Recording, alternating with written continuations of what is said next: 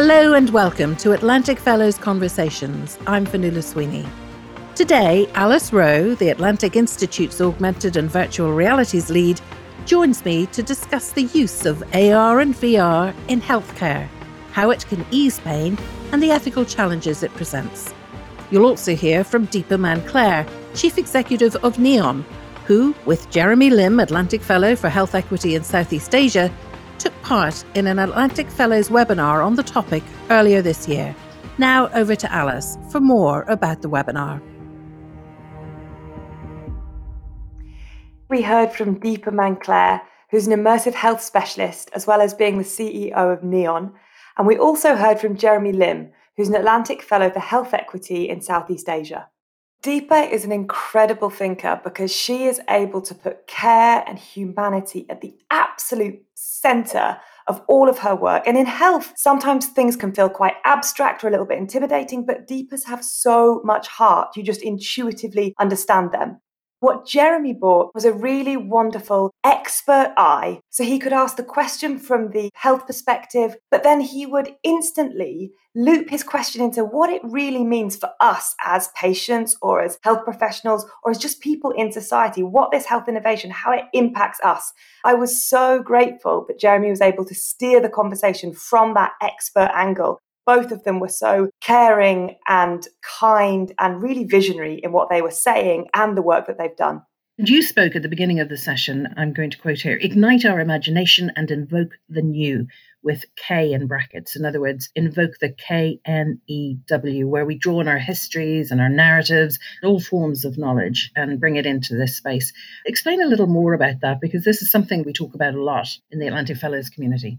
This idea of the new is from the Atlanticology. It's like a pedagogy that has been developed within the Atlantic Institute and the Atlantic Fellowship community. I absolutely love it because what we say at the beginning of all of our sessions is bring with you your past, your experience, your expertise, your life. Bring your whole self to these conversations and to these learnings that we're undertaking together. For me, when I read that idea in the context of everything that Atlantic Fellowship does, I couldn't believe how pertinent it was within a tech context. Because so often when we're thinking about technology, when we're looking at innovation, we're kind of frozen in this state of, oh my gosh, I have nothing to bring to this. I don't understand the coding or the language. But actually, our lives and our experiences are so relevant when we're thinking about technology. It's this idea of bringing the new with this bracketed K. I wanted to extra cherish that in the Being Human series because it's so relevant. It makes the whole AR, VR space less alienating and distant, I think, for people if they know that they can bring what they already know historically, personally, and through their cultures and communities to it. Yeah, what you already know from your work life, from your personal life, and also what you just feel in your gut. So often when we're thinking about technology, you kind of know if it freaks you out, if it inspires you, if it makes you want to rush out and buy something, or if it makes you want to run away and write a piece about it. And it's about owning those feelings, working out where your intuition comes from, and then learning with each other. I think what the new with the K is all about is that there is no such thing as an expert. We're all experts in our own lives and our own experiences. And it's about cherishing that expertise and bringing it with us as we approach new situations. Let's move on to the very practical applications of AR, VR. AR, VR, as we were hearing in this session, can control pain. Where are those developments and how exciting are they that we can solve real-world problems like controlling pain? I'm not an expert in health, but from listening to Deepa and to Jeremy, the exciting thing for me was it was kind of about distraction. When you put on this headset, it can alleviate pain because you're focusing on something slightly other, which was interesting because that is the roots of virtual reality in gaming, all about escapism. And actually, that is what this health application is borrowing from, this idea of immersing yourself in a different environment that takes you outside of your pain somewhat. Let's hear from Deepa how VR can be used to alleviate pain. VR has the capability to retrain our neural networks and pathways in a really positive way through a process called neuroplasticity, where we can actually rewire our brains and change it on a cellular level. VR reduces sensory pain. There are fewer pain signals and less emotional pain. But at the same time, the positive areas of resilience and cognitive processing are increased. There's a double whammy effect. Less perceived pain combined with the positive effects of increased resilience. While technology offers solutions that does give people choice, the use of technology can also enable people to share their experiences, and in doing so, give hope and enable people to feel human again. For me, effective VR and AR teaches people skills that they can use in real life. My mother has suffered from chronic pain for the past 25 years. I believe that technology will finally give people choice that people like my mother have not been afforded to date. We often talk in the Atlantic Fellows community about the importance of being present and the fact that there's time to help shape the conversation around the use of AR, VR. In other words, the need for an ethical framework, a global ethical framework, because without regulation or standards, this technology can be used unethically. You're so right. And that is exactly why we invited Deepa to be part of this series, because she speaks so powerfully about the ethics of AR and VR and what we need to do as activists in this context. The ethical framework and the value basis has to underpin everything. I think that's unfortunately been missing in terms of commercial conversations around innovation and technology, because the drivers are often financial. So my approach is always human-centric, and whatever R&D project you're involved in, the person who is going to be affected by it or is going to be used or for whom you're developing that benefit has to be at the center point. That's with whom you start your conversation, and they have to be there every step of the way. And that's the only meaningful way for this to happen.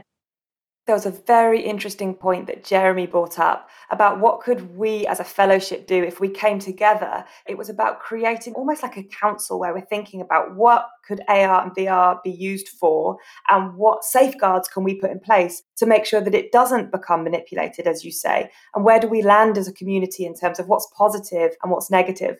In the Zoom room, everybody kind of sparkled when Deepa talked about a VR experience that's been developed to help the process of children being vaccinated. As a child puts on the headset, the nurse follows the experience on their phone, and then all of the physical moments of touch for the child are mirrored in the VR world. And it makes the child be able to recontextualize what's happening. And the process is so much more imaginative and relaxed. And there's not this pain and fear that's permeating through everything. That felt like an ethical way to use VR. It was solving a problem. It was imaginative. It was kind. And it slipped seamlessly into a health context. But other examples, particularly around dealing with grief, and sometimes replicating an experience with a loved one that has died, ethically, that feels off to us. The project about the Korean virtual reality experience, that is fascinating on many, many levels. A mother and father, they had lost a young daughter, but they used the second sibling that was left behind in terms of the facial scanning and modeling. Then the mother got to meet the daughter in this virtual reality environment for one last birthday. I was left thinking, what's the impact of this on this sibling that's been left behind, who's too young to actually give consent to this in terms of the trauma and the healing? It's the unintended consequences and effects. How do we future-proof our innovation? It's about working out where are those lines drawn, and as a community, how could we start to build that framework? As we're talking there about using AR, VR tech in a health context, it does raise the pertinent issue, which we've touched on before, digital exclusion. There will be people, communities, countries where there will not be access to this kind of technology. Deepa spoke at length around exactly that. How can we make sure that AR and VR doesn't widen health inequity rather than close that gap? Digital exclusion and digital poverty have become even more polarized over the past year. And we've seen that with COVID. For me, I think augmented reality and digital phone innovations are going to be really interesting because the costs will come down. It will be accessible on people's phones. There's talk of contact lenses. There's talk of glasses, which people have been talking about in the industry for a few years now. And the costs do come down. But if it can be shown to help in, say, preventative healthcare, so that you're investing for the long term, and that is a financial incentive to governments to invest in it, then maybe that will be a driver. I know in the West that our funding in terms of health and social care tends to be driven by the election cycle. It's so short-sighted. It needs to be on a 20, 25-year basis. It needs to sit above party politics. If we want to see meaningful change in terms of our population health, if we want to reduce inequities in health, and if we want to just have a decent society where everybody is valued. Deepa's point is so pertinent there about needing a society where everybody is valued. And it speaks to this further question that if only a few people have access to this sort of technology, is it really moral for the medical profession to jump on board with this sort of innovation? And then there's the question of inbuilt bias, the bias that's already put into the design of artificial intelligence. It's fair to say, presumably, that a lot of the developers, the majority of developers, are white, maybe American or European. What does that bring with it? Yeah, when you stray into artificial intelligence and the data sets that are informing this sort of technology, particularly in a health context, it becomes exceptionally important that the data sets are diverse. And this was one of Deepa's main concerns. One of my fears is that artificial intelligence is beginning to be used increasingly in terms of the design of various systems. I am concerned about how AI is being designed because it can only be designed by using data sets, and often that data set is biased and tends to be racially disproportionate. It's generally white European in terms of the way it's done. We've had facial recognition technology that's been developed that is appalling at picking up faces that are African or dark-skinned because those data sets were never part of the initial programming.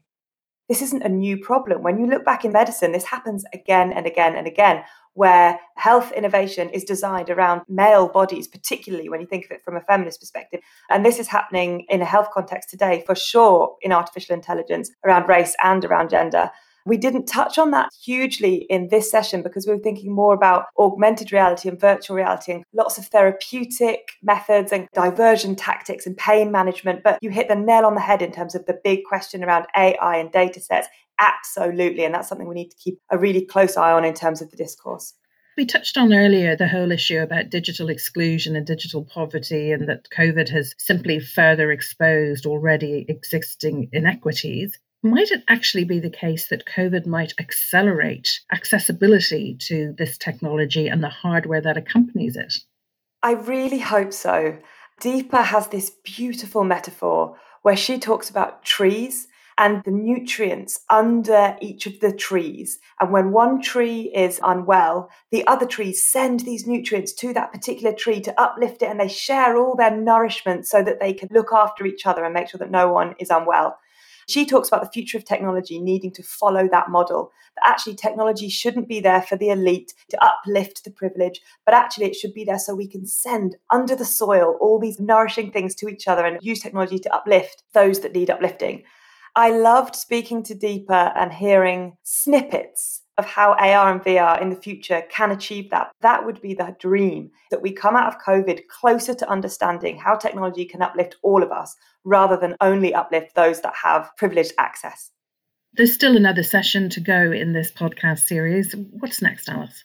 Next in the series is an exploration of AR and VR from an Indigenous perspective. We'll be joined by Atlantic Fellow for Social Equity, Shane Webster, who will be in conversation with Michaela Jade, founder of Australia's first Indigenous edutech company. We're going to consider the power of this medium for storytelling and for safeguarding Indigenous knowledge. We are delighted to bring these two thinkers and activists together to explore AR and VR from an Indigenous perspective. And that was Alice Rowe, Augmented and Virtual Realities Lead at the Atlantic Institute. Our next episode will be on Indigenous approaches to AR/VR. You've been listening to Atlantic Fellows Conversations. I'm Fionnuala Sweeney. To find out more, visit our website, www.atlanticfellows.org.